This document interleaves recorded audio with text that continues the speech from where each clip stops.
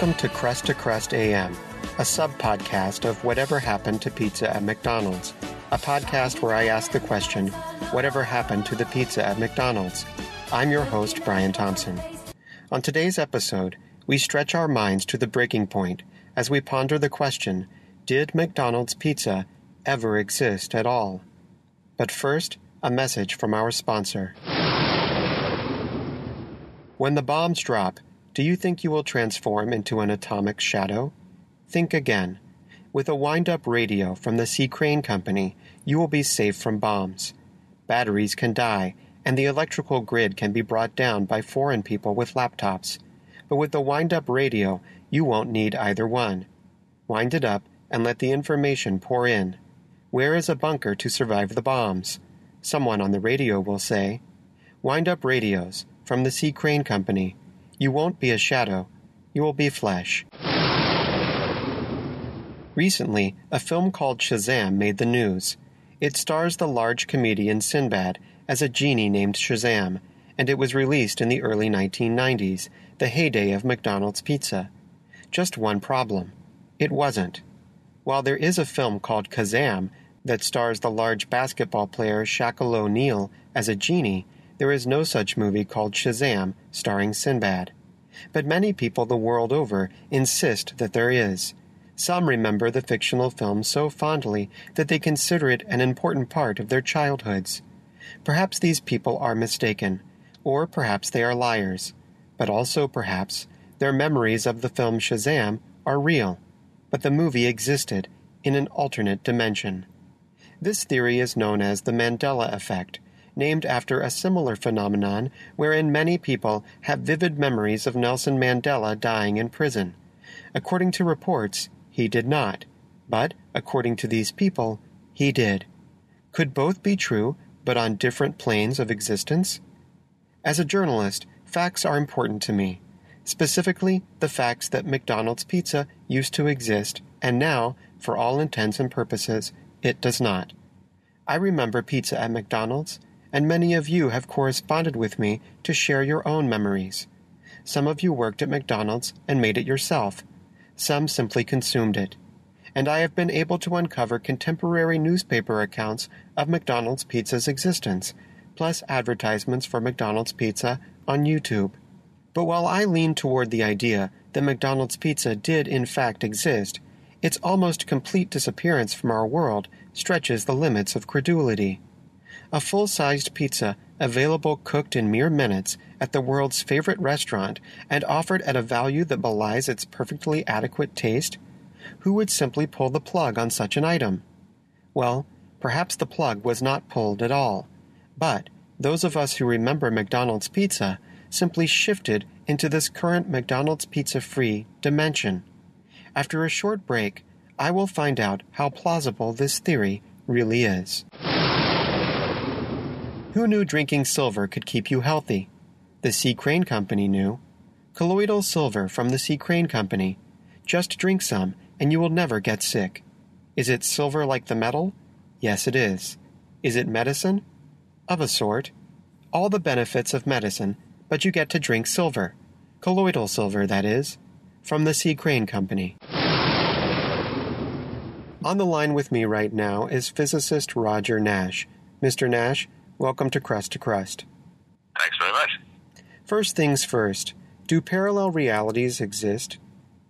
Insofar as we can tell, there's a mathematical possibility that they do, and as such, maths being the framework of the universe, that kind of in my head means it's determinist that yes, they do. Might it be possible to travel between realities? It's certainly been proposed as an idea over and over again. Much like any change between dimensional layers, if you like, is a nice word of choice, there may be a chance. There's certainly some evidence to say that black holes can move because of the huge potentials of energy that exist there. There may be an opportunity to move between dimensions, yeah. Can you tell us what exactly is a dimension? So you've got the standard three we all sort of regard as spatial dimensions, your X, your Y, and your Z. So you're forward and backwards, your left, your right, and your up and your down. On top of that, if you want to start thinking a little bit more in terms of the extra dimensions physicists talk about, obviously obviously it's very difficult to envisage these things because we live in 3 dimensions, but a nice easy way of sort of introducing the idea is that time is a dimension. So you have X, Y, and Z, and then you have time going in little steps, discrete packages, as with everything quantum, where it's X, Y, and Z moves in the direction of time, and if you start seeing that as a direction, you can go forwards and backwards in it. We obviously see it in one way, which is forwards, which is probably more to do with the entropic nightmare of our universe. But extra dimensions would be, so say just like there's a 90 degree between an X and a Y, a 90 degree movement between 90 degree between a Y and a Z. If you can imagine outside of those 3 into a 4th dimensional space, there would be another 90 degrees and an angle to all of those things, and then that's your new dimension, that's your new direction. If you were a person who existed in one reality and then traveled to another reality, how plausible would it be that you would retain memories from your previous reality? So I want to be very careful here. Dimensionality and realities are 2 very separate things. So you have dimensions, like I say, X, Y, Z, maybe. Another. I think we're up to 10 plus 1 at the moment, so 10 of those plus time. Realities are a separate thing entirely. So you have a choice that gets made in any universe. This is the current thinking in parallel worlds. You have a choice that gets made at a quantum level, and at that choice, there is a split in worlds. So you get a new reality from that. The questions you've asked about dimensionality and the possibility to travel between dimensions, it's not the same as between realities. So let's head back and start again with the same question, but with the word reality there. Can you travel between realities? My guess, and it is a guess, is that yes, you can. Again, it's because the maths is there to sort of back that up. It's a possibility, and therefore you can't ignore it as a reality. So how would you be able to do that? I've always guessed that the way to communicate or to drag dimensions together or realities together would be via electromagnetic means. Have you ever heard of the phenomenon known as fiction kin? Say again?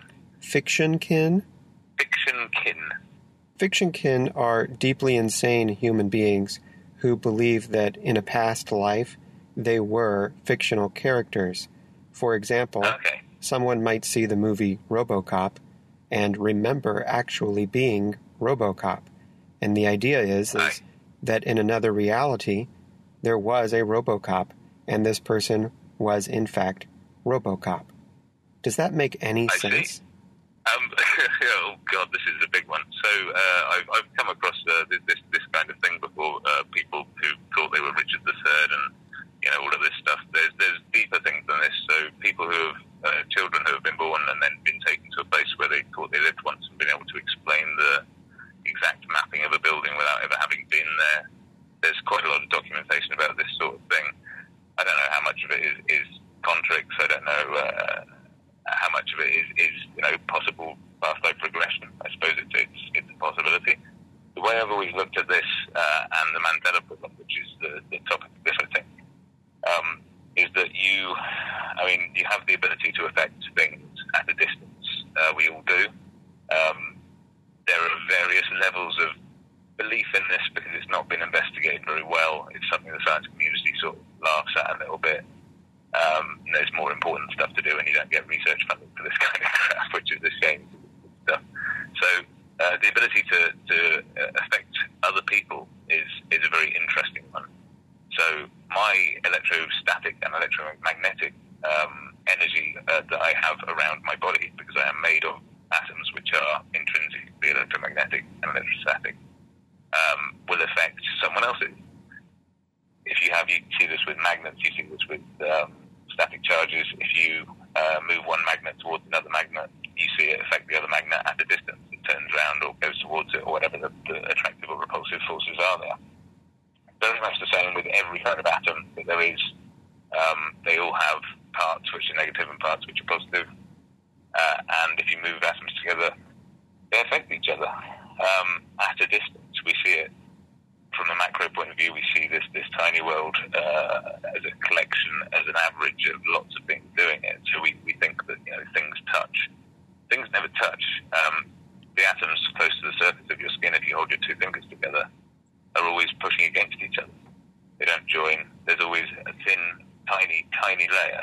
at which those atoms are repelling each other. So it is still action at a distance. With your brain, we don't know enough about how it works to be able to start making the kind of points I'm about to start making. But I'll make them anyway, because I'm quite freewheeling with this kind of stuff.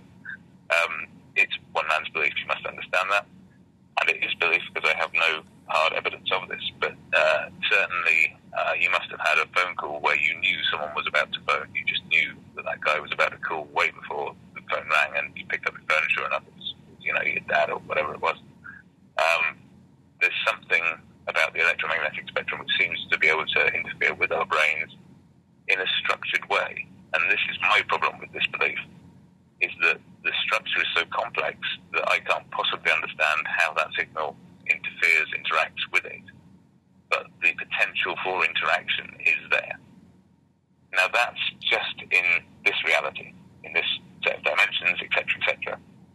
Imagine, if you will, that you can interact from another set of dimensions to someone else's brain and move some atoms around in there, move the sodium atoms, which uses receptors, and the rest of it, the ions which are flowing, can be affected and be affected in a structured manner to make someone think differently. That would be the only way I could see this effect coming through in the real world, but it's pretty far-fetched. So it's possible that someone from another reality where McDonald's still serves pizza is sending us information about McDonald's pizza? It's entirely possible. I think, again, the idea that you could work out a way to structure it to have a definite effect in another place is fanciful, but who knows? The other dimension might have a much better understanding of the brain than we do. And again, I'm using the word dimensional other reality there. You push me back into that lazy talk. But the points are the same. But yes, not just can they, I mean, by necessity it must. So this is happening all of the time, but maybe some things are stronger than others for reasons that I don't get. And maybe, the pizza thing was a big peak in whichever potential you need to communicate across boundaries like that. Well, it certainly made a huge impact in my reality. Excellent. Did McDonald's ever actually serve pizza, by the way? Well, according to my research, yes, they did, but there seems to be no reasonable explanation for why they stopped. So, it seems possible that perhaps any memory of them serving pizza in the first place may be a false memory or a memory from another reality. But God, we don't just have to deal with fake news, it's now fake memories. Yes, it's very confusing and very frustrating.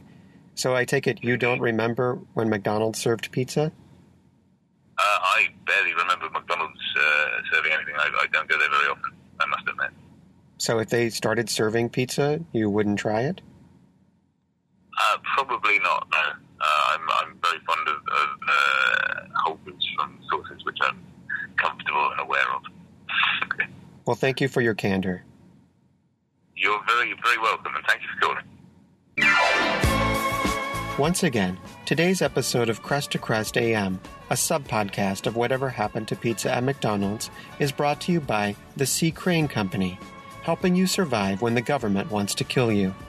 For more information about Whatever Happened to Pizza at McDonald's, including breaking news and updates, follow us on Twitter at @PizzaAtMcD's, and find us on Facebook at facebook.com/pizza@mcd's. Do you know what happened to pizza at McDonald's? Do you remember it? How did it taste? Please send all correspondence to pizza@mcdonalds@gmail.com. Subscribe to us on iTunes, and if you like the show, consider leaving a review. I'm Brian Thompson.